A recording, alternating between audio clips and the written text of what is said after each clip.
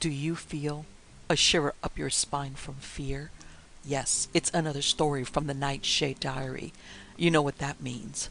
Check under the bed and make sure no one or nothing is there.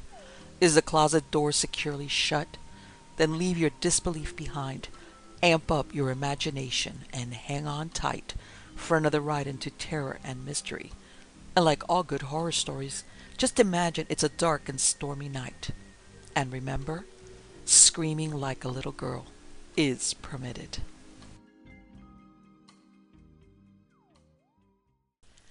The Post Hole Digger's Ghost.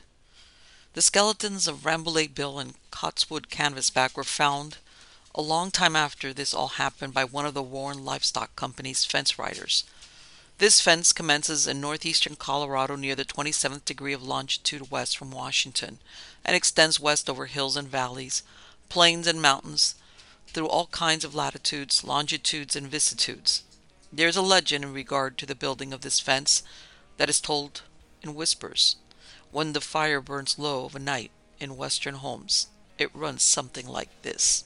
Years ago, Senator Warren, Manager Gleason, and some other Massachusetts Yankees started in the sheep business in southern Wyoming and northern Colorado, and as the country was large, they thought it would be a good thing to fence in a few 100,000 acres of government land and save the grass so fenced in case of hard winters and other things, and graze their sheep in this enclosure only when there was no more grass around the little homesteads taken here and there by settlers.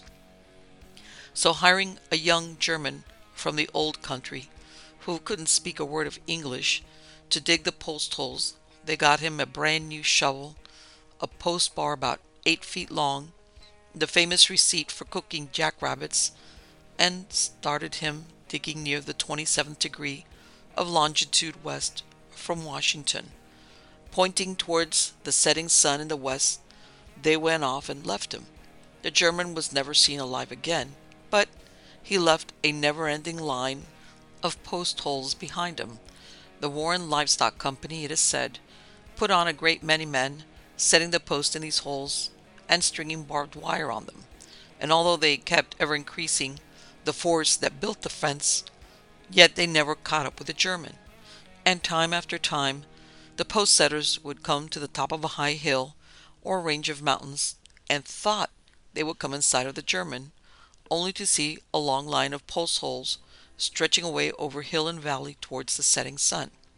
After a while, the Mormons along the line of Utah and Wyoming complained of seeing a ghost about the time they drove their cows home of an evening. They said it was a German with grizzled locks and flowing beard, with a large meerschaum pipe in his mouth and a shovel in one hand from which the blade was worn down to the handle, and a post bar no bigger than a drag tooth in the other hand. He was always looking towards the setting sun, shading his eyes with his hand and muttering these words, "Das sinkend son ich fange sie nicht." But when they approached close to him or spoke to him, he immediately vanished. When the ghost wasn't disturbed, it seemed to be digging holes.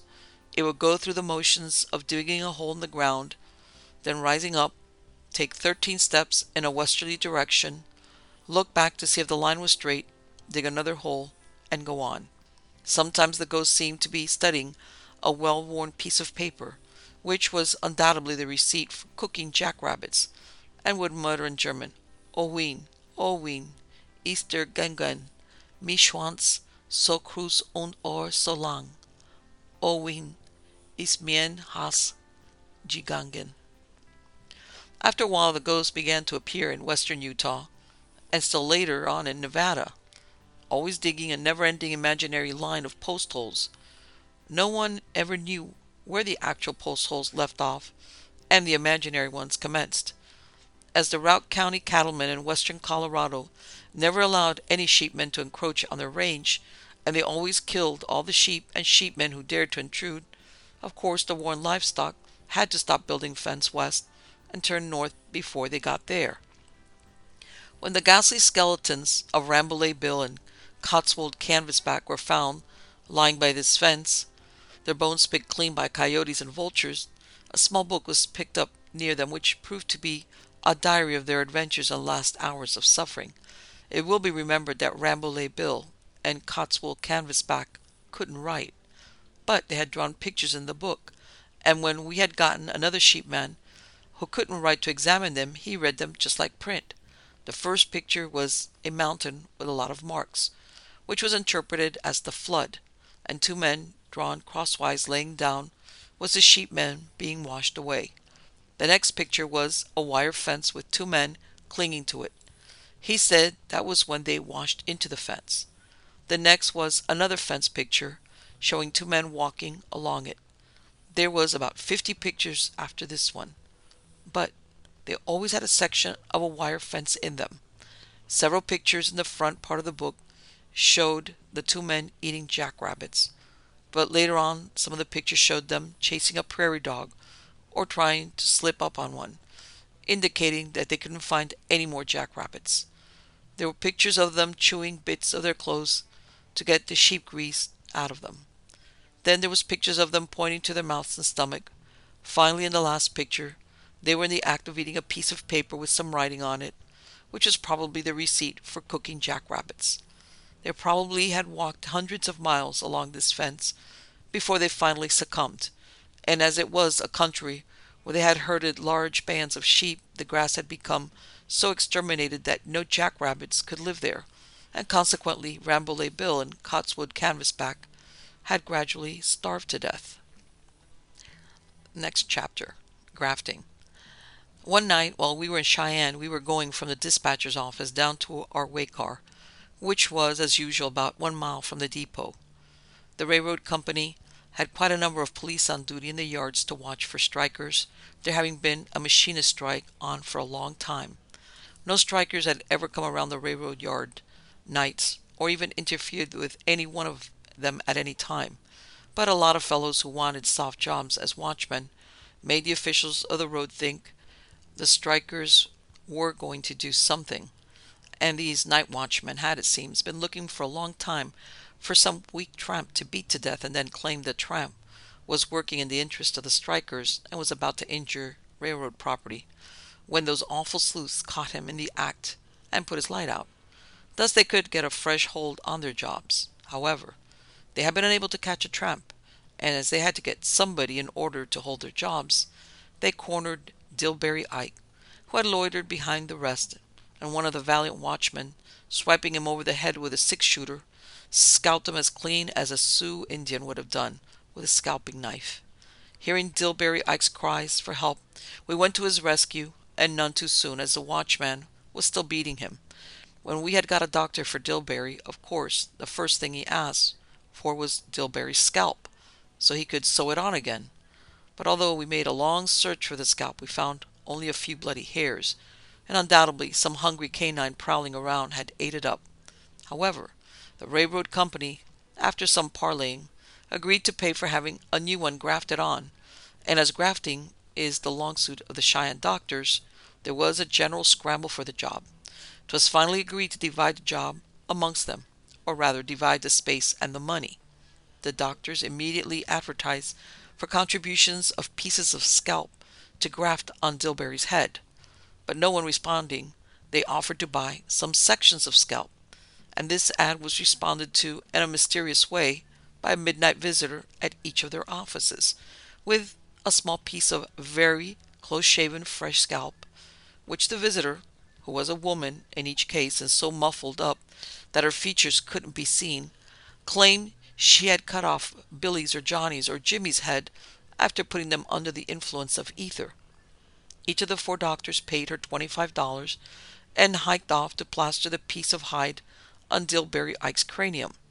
The scalped place had been carefully laid off by a civil engineer, so each of the 4 doctors knew his corner in the block, and without any courtesies to one another, they each trimmed down his $25 piece of hide to fit his corner and then fastened it in. Grafting took at once, and in a few days was healed over nicely, despite the fact it turned out the woman had taken a different piece of scalp off from different pet animals which she kept.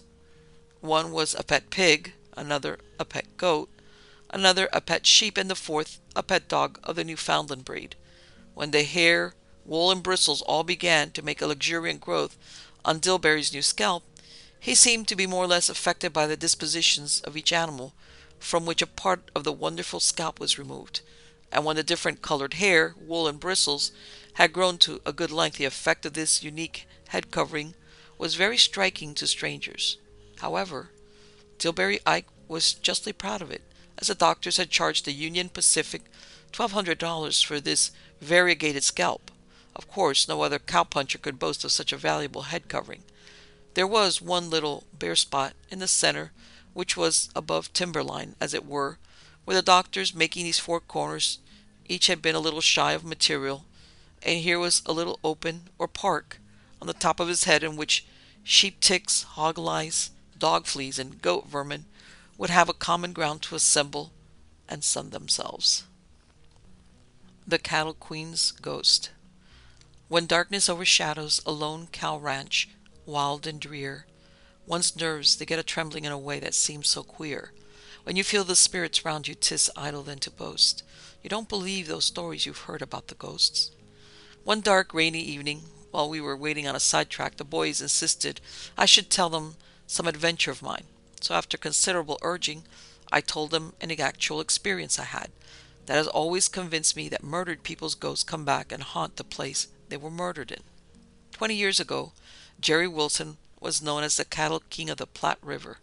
His cattle roamed for hundreds of miles up and down the main river and all its tributaries, and as the cowboys used to say, no one man could count them even if they was strung out, 'cause he couldn't count high enough. Jerry had a beautiful wife and two lovely children, a boy and a girl, and for years he and his family had no settled place to live, but went round amongst his different ranches, staying a while at each one, the children being kept in school in Chicago, except in the summer time when they came west to stay on some cattle ranch with their parents. Finally, Jerry Wilson bought a new ranch up in the south part of South Dakota on Battle Creek, and stocking it up with registered cattle and fine horses, built a fine house, furnished it very expensively, and settled on this ranch for their home. He built magnificent barns that were the talk of the whole country, and spent a small fortune in building up and beautifying his ranch. But one day Jerry was riding his horse after a cow on a hard run. The horse stepped in a badger hole and fell on top of him, crushing in his ribs and otherwise injuring him, so he only lived enough to be carried to the house and bid his wife and children goodbye before he died. Mrs. Wilson mourned for Jerry a long time, but the care of her two children and the increasing cattle herds occupied her mind and time to such an extent that her grief had settled into a quiet sadness, when a young man from New York City, who had been discarded from home by his family for his profligate excesses, came to Battle Creek, and stopping at Mrs. Wilson's ranch was, as is the custom at all cattle ranches in the West, made welcome to stay as long as he wanted to. At this time Jerry Wilson had been dead 7 years. His daughter, who was the oldest of the two children, had married a prominent lawyer of Chicago. The son was in school in the same city, and Mrs. Wilson made her home at the Battle Creek Ranch. She had successfully carried on all her cattle enterprises and was known all over the West as the Cattle Queen.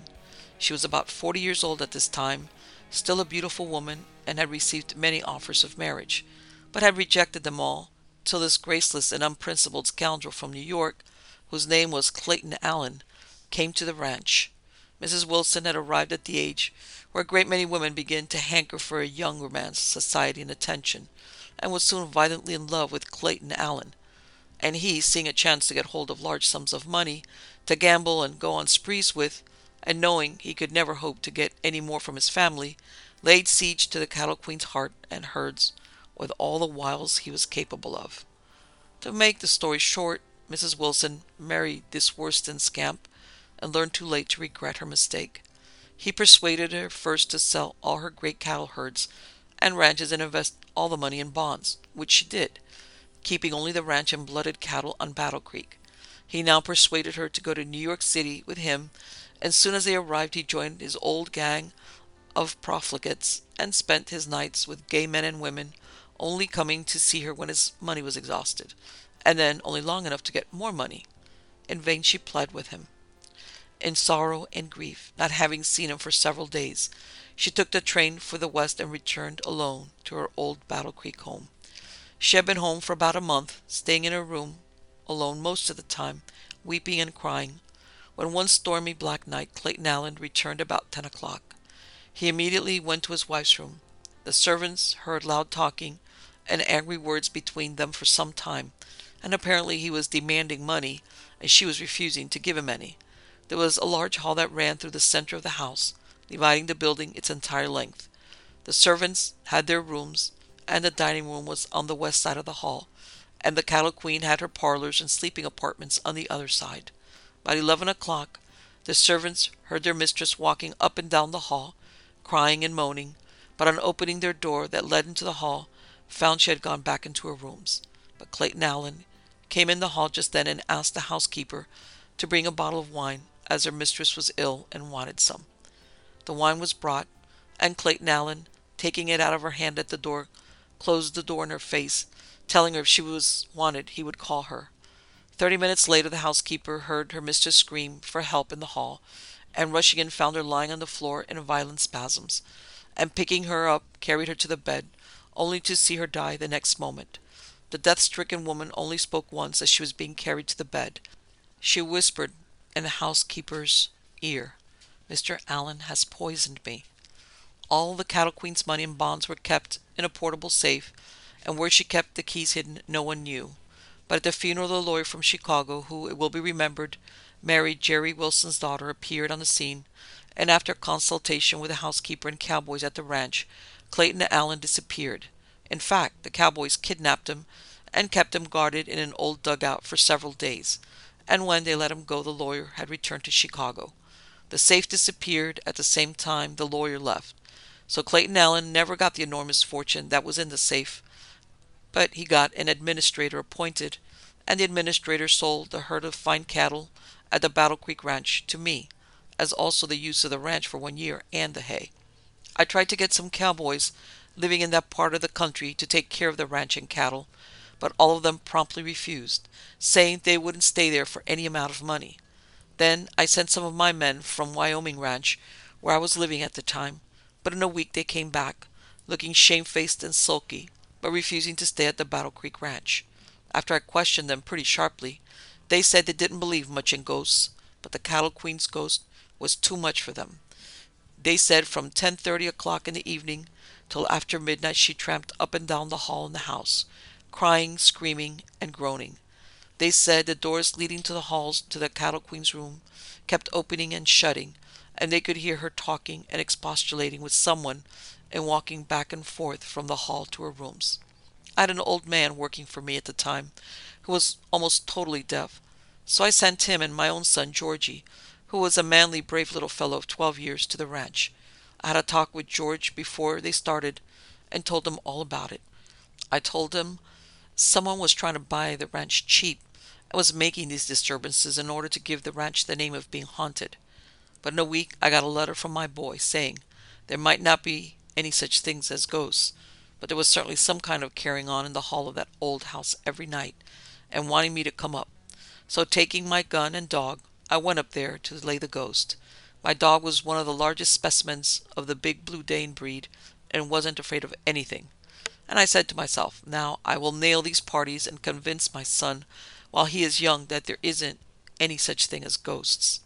When I arrived at the ranch, I found Deaf Bill, as we called him, and my little boy had taken up their quarters in the housekeeper's room, which was in the extreme western portion of the house, which was built without any upstairs, all the rooms being on the ground floor. I went into the hall of the house and found that the doors at each end of the hall were locked from the inside, the keys being in the locks. I next went to the parlors and sleeping apartment used by the Cattle Queen in her lifetime and where she met her tragic death, and found the curtains all down and the windows closed with catch locks and screens outside of the windows. Everything was apparently in the same condition as when the rooms were fastened up after her death. Her books and pictures and paintings and wardrobe and easy chairs were all there, just as she might have stepped out expecting to be back at any moment.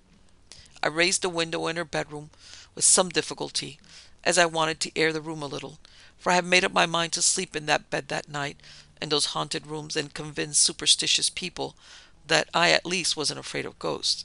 I tried to get my little boy to sleep in there with me, but with pale cheeks and staring eyes and chattering teeth, he begged so hard that I didn't insist on it. I've always been thankful that I didn't oblige him to stay with me that dreadful night. When I retired about 8:30 that evening, with my dog and gun, into the haunted rooms, I was very tired from my long drive from the railroad, and setting the lamp on a stand at the head of the bed and putting my six-shooter under my pillow, I called my dog to the side of the bed, and laying down with my clothes on, pulled some blankets over me, blew out the light, and immediately went to sleep. How long I slept I know not, but was awakened by my dog, who was whining and licking my face. When I first woke up I didn't remember for a moment where I was, but the next moment heard a long-drawn sigh across the room from me and could hear somebody walking on the carpet. I bounded up and had just lit the lamp when I heard someone open the door from the parlor into the hall, and the next moment heard an agonizing cry for help in the hall. I now grabbed the lamp and my six-shooter, and running through the two parlors, opened the hall door suddenly just after hearing the second cry for help, and found that the hall was absolutely empty, the doors at each end still being locked, and the doors that led into the servants' part of the house was also locked from my side of the hall, as I had locked it when I went through to go to bed. I went back into the two parlors and sleeping apartments and searched them thoroughly, even the wardrobes and clothes closets. Tried all the windows, but there was no trace of any living person's presence. I then noticed my dog. He had crawled under the bed and was lying there whining in the most abject terror. I dragged him out and kicked him a couple of times and told him to watch them, but apparently he'd had all the ghost business he cared about, for he lay at my feet trembling and whining. Disgusted with him, I laid down again thinking I would blow out the light, but be ready with my six-shooter and some matches and catch whoever it was prowling around that house, trying to hoodoo the place. I had any more than laid down and blown out the light before my dog was trying to get out of the window back of my bed and whining piteously, and then I heard a woman crying in the same room with me and coming slowly towards my bed. I began to get nervous, but scratched the match, and in the flickering light saw the room was absolutely empty. But as the match went out, I heard someone run through the parlor, open and shut the door into the hall, and then heard a long, despairing cry for help in a woman's voice. I plucked up the little courage I had left, ran to the hall door and opened it, lighted a match, gazed up and down that empty hall, seeing nothing or nobody. But as the match flickered and went out, there came a breath of cold air right in my face, and then out of that black darkness, seemingly right at my shoulder, arose that awful, blood-curdling cry for help again. And as my blood froze in my veins, my dog answered the cry with one of those long, despairing, drawn-out, mournful howls that dogs always give as a premonition of death in the family. I tottered back to the bed and vainly tried to light a match, but was too nervous. Then hearing that light footstep and that rustling presence coming from the hall, through the parlors, again towards the bed, I dropped the match, and pulling a lot of blankets and bed covers over my head, I huddled down in a heap and lay there trembling with fright and horror till the next morning, when I heard my boy pounding on the outside of the window and calling me to breakfast. No money would have induced me to have stayed another night on that ranch, and getting an offer next day for the cattle, I sold them. 5 years afterwards, I saw a man who had come by the Cattle Queen's ranch, and he said nobody lived there. The house and barns were all out of repair, the fields overgrown with weeds, and an air of desolation to the whole premises. The administrator had finally sold the property for a song to an Easterner, and he moved his family up there in the daytime. He had to go back to town that night for another load of his goods, and when he returned to the ranch the next day, he found his wife roaming around the fields as a raving maniac, and she is still in the asylum in South Dakota. They say the Cattle Queen's ghost still keeps entire possession, and will till her murderer is punished for his crimes. Sarer. The rainy season had now set in good earnest all through Nebraska, and while the natives have typhoid fever and malaria to a more or less extent, yet most of them live through it. But people from the dry mountain regions that have been used to pure air and water all their lives fare worse from these fevers 10 times over than the natives, and Dillbery Ike fell a victim right in the start. One evening, soon after we left Grand Island, I noticed his face was flushed, very red, and he complained of a dull headache. But as he had had the headache a good deal since the railroad police had scalped him at Cheyenne in mistake for a striker, I didn't think so much of his headache. But when I came to look at his tongue and feel his pulse, I found every indication of high fever. In a few hours he was out of his mind and talked of shady mountain sides, babbling brooks, and clear mountain springs of water, and he talked of his hosses and cattle, his cow ranch and alfalfa meadows, but most of all he talked of Sarah. Now Dillbery had only one romance in his life that we knew of, and that happened in this way. Several decades previous to our story, the few families living in the vicinity of Dillbery's ranch in Utah had got together and built an adobe schoolhouse, and voting a special tax on the piece of railroad track that run through their part of the country, had raised enough money to pay for the schoolhouse and hire a schoolteacher. At first each of the three married women in this neighborhood wanted to teach the school. Then each of them offered to take turns about teaching it so that they could divide the money, but their husbands, who were the directors, wanted a schoolmarm so as to have a little young female blood diffused through the atmosphere in that part of the country. And after advertising for a school teacher, the New England brand, Preferred, got hundreds of answers very shortly. So, putting their heads together, they selected one that had a kind of crab-apple perfume attached to the application, and was worded in such a way as to give the reader a notion of pleading blue eyes, with a wealth of golden brown hair and heaving bosom, not too young to teach school nor too old to be romantic and sympathetic, and closed the deal with her to come west and teach their school. She had signed her name Sarah Jessica Virginia Smythe, but was always known as Miss Sarah. When she was about to arrive at the railroad station 30 miles away, all the married men wanted to go and meet her. All of them had particular business in the station that day, but none of their wives would stand for it. They said that Dillbery Ike was a bachelor and the proper one to get her. Now, Dillbery Ike was a long, gangling, bashful, backward plainsman, never had a sweetheart, and was considered perfectly harmless around women by everyone who knew him. The old married men finally agreed to let Dillbery meet the schoolmarm, but not till each had went through a stormy scene with his wife, in which that good woman had threatened to tear the blanket right in two in the middle with such forcible language that you could almost hear it ripping. Dillbery had got shaved, had his hair cut, put on his best black suit he had bought from a sheeny, the pants being a trifle of 6 or 8 inches too short for him at the top and bottom both, his coat rather large in the waist but short at the wrist like the pants, and hitching his mules to his spring wagon, he started bright and early to the station of Calton, Utah. He arrived about noon, him and his mules white with alkali dust, and finding that the train was 23 hours late, stayed at the section house till next day, there being no hotel in Calton. When the train came along next day about noon, a large, portly lady of uncertain age, with her frizzed-up hair turning gray, her hands full of wraps, lunch baskets, sofa pillows, telescope grips, umbrellas, bandboxes, and bird cages, climbed off the train, and the baggage man put off a large horsehide trunk from which most of the hair had been worn off, or perhaps scalped off in the troublous times when Washington was crossing the Delaware. When she got this old bald-headed looking trunk and a couple of shoeboxes with rope handles that were probably full of Century magazines, piled up with her other baggage, the newsboy said it looked like an Irish eviction. When Dillbery saw this old man-hunter and all her luggage, his heart failed him, and he went to the saloon 3 times to lick her up before he got up sand enough to talk to her. Of course, Dillbery expected to marry her, no matter what she was like, as the whole neighborhood where he lived had planned it ever since the schoolmarm was talked of, and he couldn't expect to disappoint the neighbors and still continue to live there. Still, she wasn't exactly what he had figured in his mind after reading a great many novels about the rosy-cheeked, small-waisted, dainty feet, the lily-white hands, wondrous brown hair, blue-eyed New England darlings with pretty sailor hats and tailor-made suits, who came west to teach our schools and incidentally marry the most expert roping, best bronco-busting chief cowpuncher.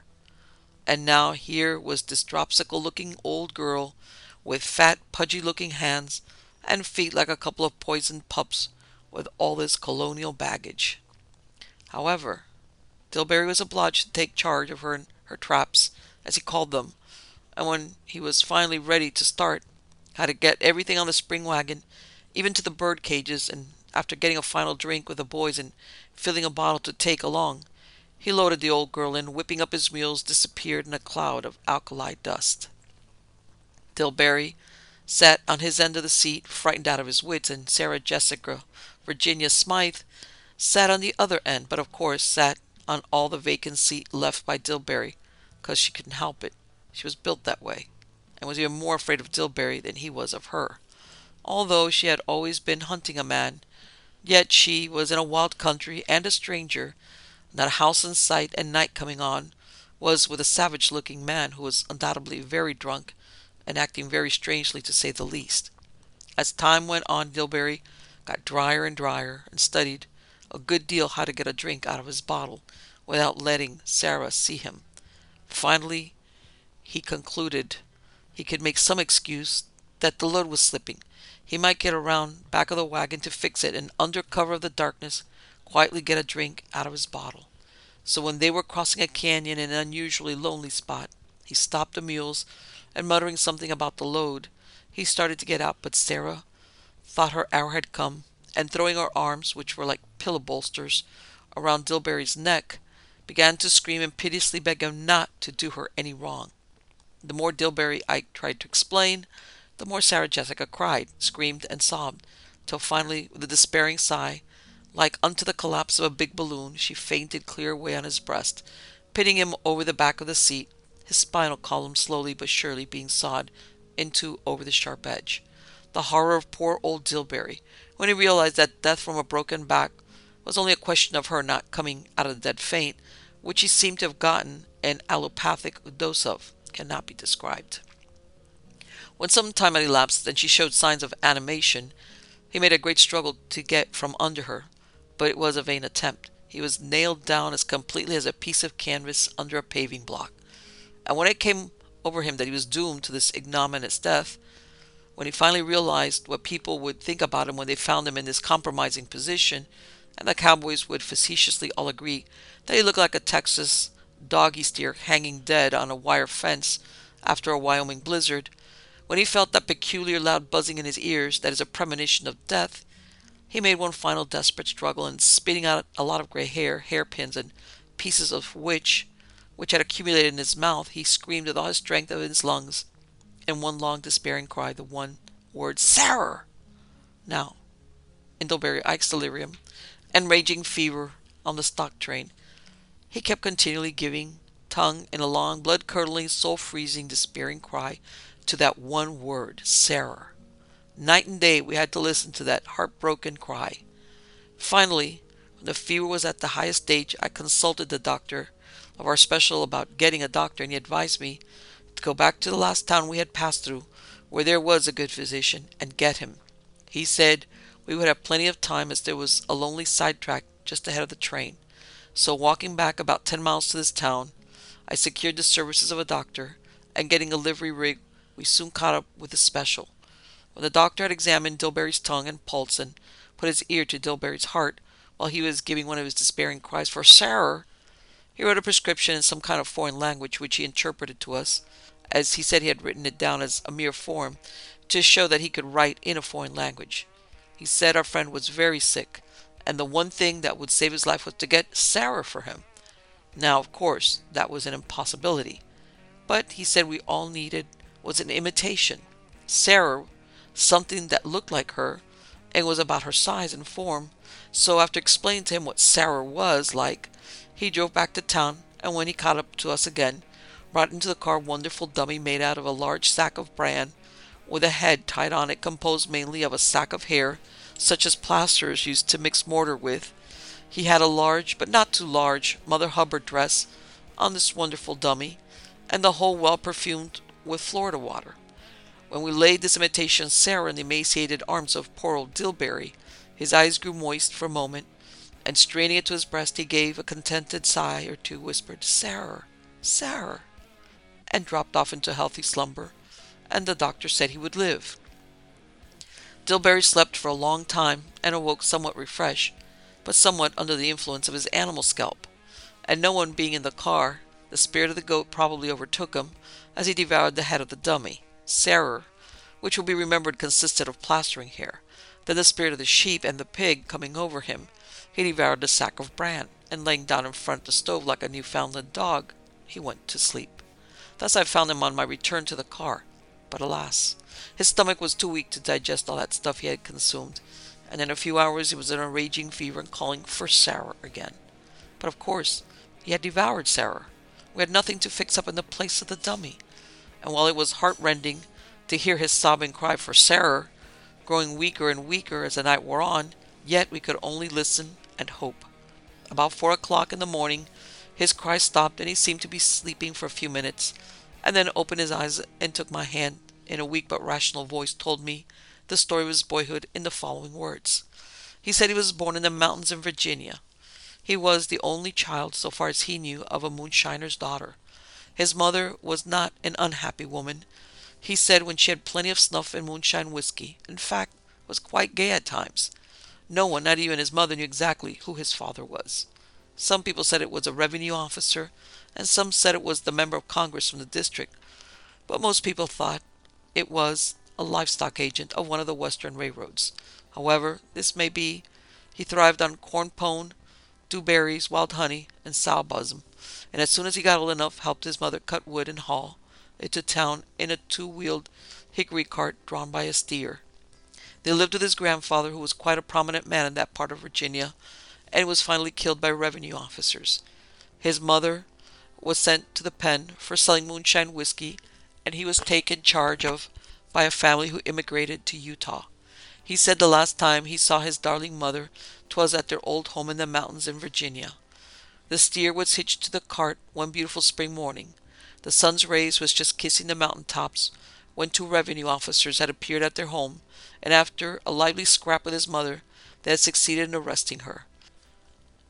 Not, though, till she had thoroughly furrowed their cheeks with her fingernails and plenteously helped herself to sundry handfuls of their hair, after which she had peacefully seated herself in the cart and was placidly chewing a snuff-stick in each corner of her mouth, when the steer and cart disappeared around the bend in the mountain road, and fate had decreed he should never see her again.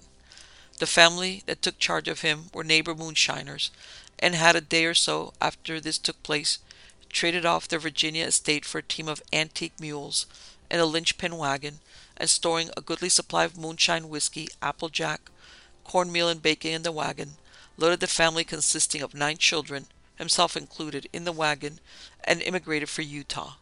He said as long as he was with these people he was treated like one of the family, but as they immigrated back to Virginia the next year, they left him in Utah with a poor family, and he was hungry many times, and was always telling the children he associated with how big dewberries grew where he came from, so the other children nicknamed him Dewberry, which was finally changed to Dillberry, and that name had stuck to him ever since. After finishing the story of his boyhood, Dillberry lay quiet for a short time, and then motioning me to bend down close to him, he whispered to me not to bury him in Nebraska, where he said the only way a man could hope to be resurrected was in the shape of a yellow ear of corn, to be fed to a yellow steer, followed by a yellow hog, and the hog meat eaten by a yellow-whiskered malarial populist, and so on. After I promised to see that he was buried on his ranch in Utah, he asked me to sing that old cowboy song, "Oh, give me a home where the buffaloes roam, a place where the rattlesnake plays."